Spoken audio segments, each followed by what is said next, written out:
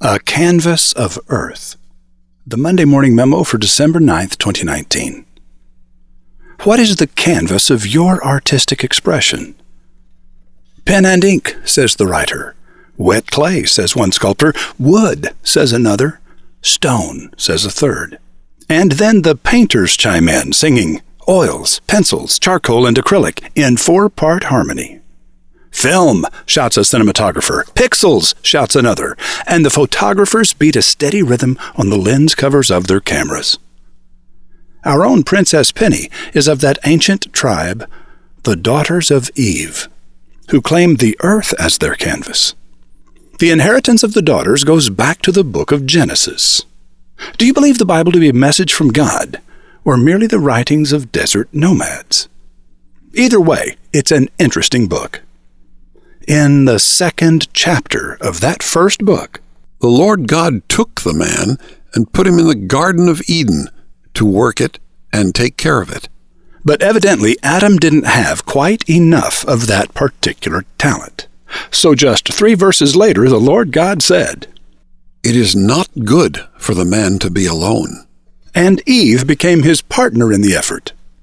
Dozens of centuries later, daughter Elizabeth Murray observed, "Gardening is the art that uses flowers and plants as paint, and the soil and the sky as canvas."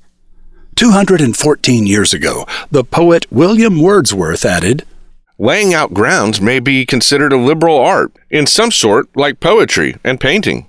172 years ago, Sidney Hare said, "Show me a city without parks and boulevards, and I will show you a people far behind the times in every way. Parks educate the people in an art equally as grand as the art of painting or sculpture." In 1941, the immortal John Steinbeck said, "Places are able to evoke moods, as color and line in a picture may capture and warp us to a pattern the painter intended." 11 years later, Steinbeck elaborated, "The spring flowers in a wet year were unbelievable. The whole valley floor, and the foothills too, would be carpeted with lupins and poppies. Once a woman told me that colored flowers would seem more bright if you added a few white flowers to give the color's definition. Every petal of blue lupin is edged with white, so that a field of lupins is more blue than you can imagine." And daughter Shauna Nyquist adds, "Use what you have. Use what the world gives you. Use the first day of fall, bright flame before winter's deadness, harvest, orange, gold, amber, cool nights, and the smell of fire. Our tree-lined streets are set ablaze, our kitchens filled with the smells of nostalgia. Apples bubbling into sauce, roasting squash, cinnamon, nutmeg, cider, warmth itself. The leaves as they spark into wild color just before they die are the world's oldest performance art.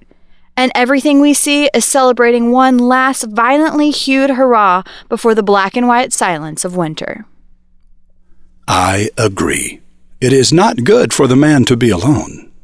Thank God for the women in our lives who cause rainbows of color and texture to appear from lumps of cold, brown earth. Roy H. Williams. Ken D. Foster worked his way up from gas station attendant to become the head of a $200 million securities business. Then he worked his way back to the bottom. So Ken cleaned his mind of old beliefs and behaviors and began afresh. Now a best-selling author of 5 books and an empowerment coach, Ken offers roving reporter Rotbart his own special hybrid of ancient and modern wisdom, Eastern and Western philosophies, and daily strategies to overcome life's greatest challenges. His explanation will begin the moment you arrive at MondayMorningRadio.com.